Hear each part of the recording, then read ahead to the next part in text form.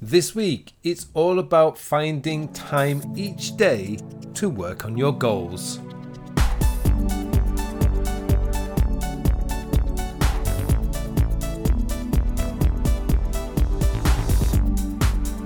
Hello and welcome to episode 132 of the Working With podcast, a podcast to answer all your questions about productivity, time management, self-development and goal planning. My name is Carl Pullein and I am your host for this show.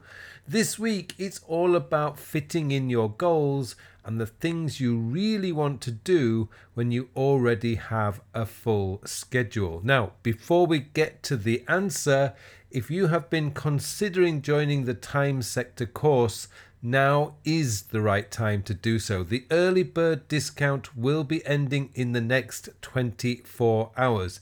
You have until midnight, Tuesday the 19th, to get yourself into the course at the special introductory offer. Now, this is a revolutionary new way of managing your tasks and your work. It gives you back your time by focusing more on doing the work and less on the processing and organizing. It's simple, easily maintained, and will give you so much time back. Now, full details of the course are in the show notes.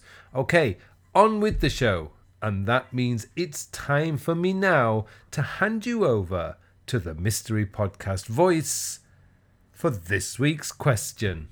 This week's question comes from Stephen. Stephen asks, "Hi Carl, I want to begin an MBA, but I'm too afraid to commit totally to it. It's expensive and I will have to save money to do it. But I'm worried if I do save the money and register for the degree, I will not do the classes and fail. It will be a waste of money. Are there any tips that might help?" That's a great question, Stephen. Thank you. Now, I know it's easy for people like me to tell you to sit down with a pen and piece of paper and write out your goals. But that is the first step. If you do not have your goals written down, they are only wishes, and wishes are not strong enough to motivate you to get up and take the steps you need to take. So whatever you may think of the advice about sitting down and writing out your goals, start there. You do need that list. Next up, how you structure your goal is important.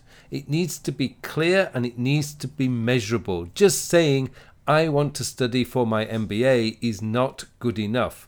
You need to be much more specific than that. The goal needs to be written out as to register for an MBA program and to complete it by July 2023. Now, in that example, there are two parts. The first is to enroll in the program.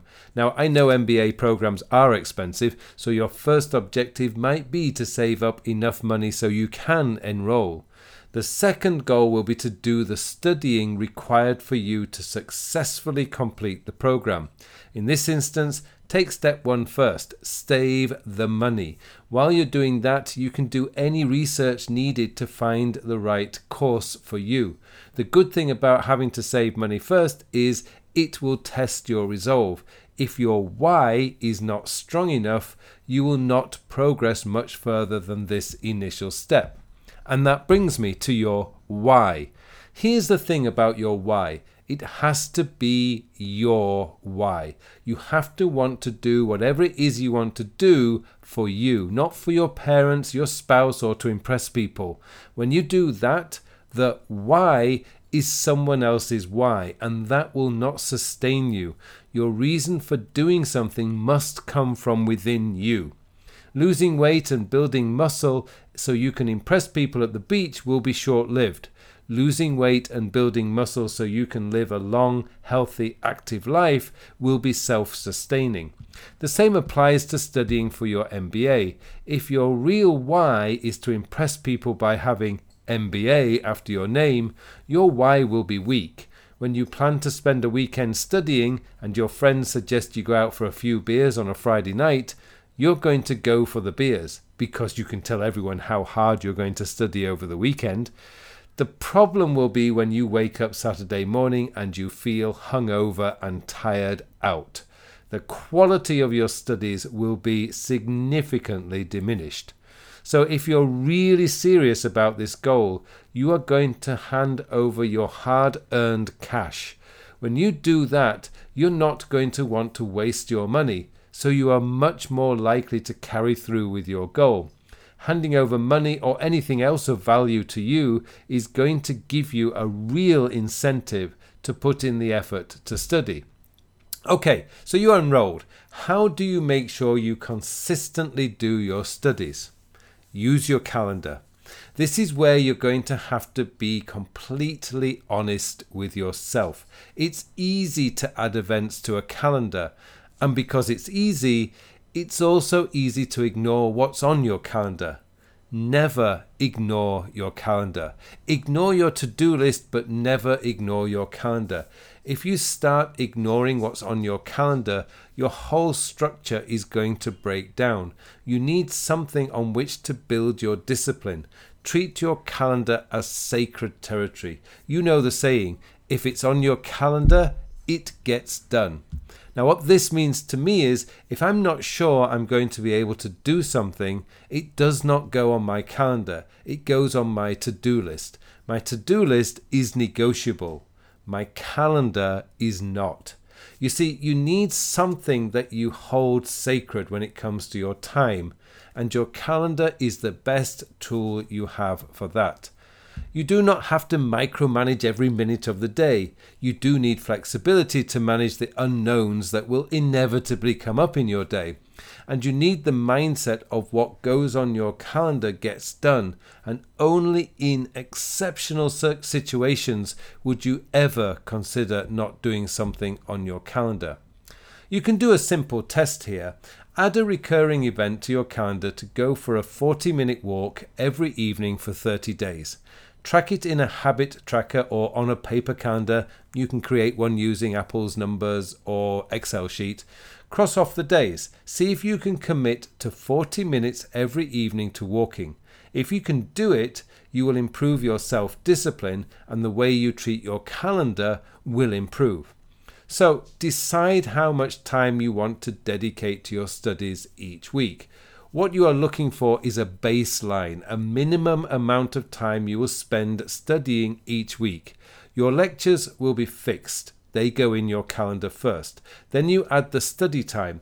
Perhaps you decide you'll dedicate 2 sessions of 90 minutes each week as a minimum. Fix those sessions as repeating events in your calendar each week. They are now non-negotiable. You will do whatever it takes to do those study sessions. The key is to schedule the same time each week. Let's say Monday evening between 8 p.m. and 9:30 and Saturday mornings between 10 a.m. and 11:30 a.m. These are your fixed, non-negotiable core study times. Once you have established them, you tell everyone these times are non-negotiable. At first, your friends and family will try and persuade you to make exceptions. Never make exceptions. Once people realize you are serious about this, they will stop trying to persuade you to do something else instead. Of course, you are likely to increase these sessions once exams and written papers come due, but you still need a minimum requirement each week. The next part of your planning is to identify the core tasks that will drive you forward with your goal. There is always something. If you listened to last week's episode where I explained the difference between a core task and an area of focus, you will understand the importance of your core tasks. Your core tasks are the tasks that move the goal or project forward. It's the time you spend in the gym. It's the time you spend writing the blog post or the book. It's the time you spend reviewing your course notes and studying. Your core critical tasks are the tasks that get the work done.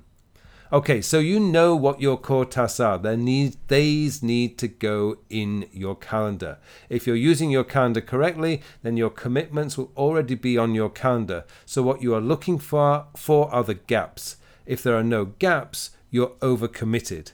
You will need to review your commitments and reassess your priorities. That can be very hard. Let's say you always meet up with your friends for a Saturday morning brunch, and it's something you really look forward to. But what happens if Saturday morning is also the best time for you to do some solid studying? Now you have the classic choice between something you love doing and doing something you know you should do for your future. This is where your why for doing something comes in. If your why for doing something is strong enough, you will make that sacrifice. If it is not, you will not be prepared to make the sacrifice. As I have said many times before, if it's important enough, you will find a way. If not, you'll find an excuse.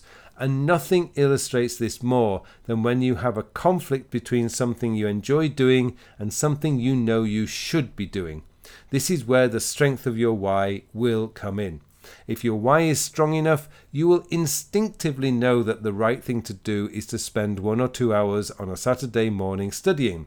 It could mean you wake up 1 or 2 hours earlier on a Saturday, get your studying in, and then reward yourself by having brunch with your friends. It doesn't have to be a zero-sum game. The important thing is that you get your scheduled study time in. This is your primary objective. Once that's done, you are free to do whatever else you want to do. The difficulty with managing your time is the responsibility is on you, no one else. You cannot delegate the management of what you do with the time to someone else and then complain you don't have enough time. This is your time. You need to protect it.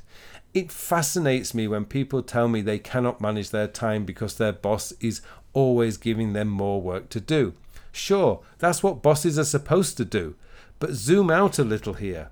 When you signed your employment contract, you decided to give X amount of time 5 days a week to a company, and in return, they agreed to pay you a certain amount of money. It's a win for you, and it's a win for your company. Now, within those hours each day you give your employer, you need to manage the work that comes in.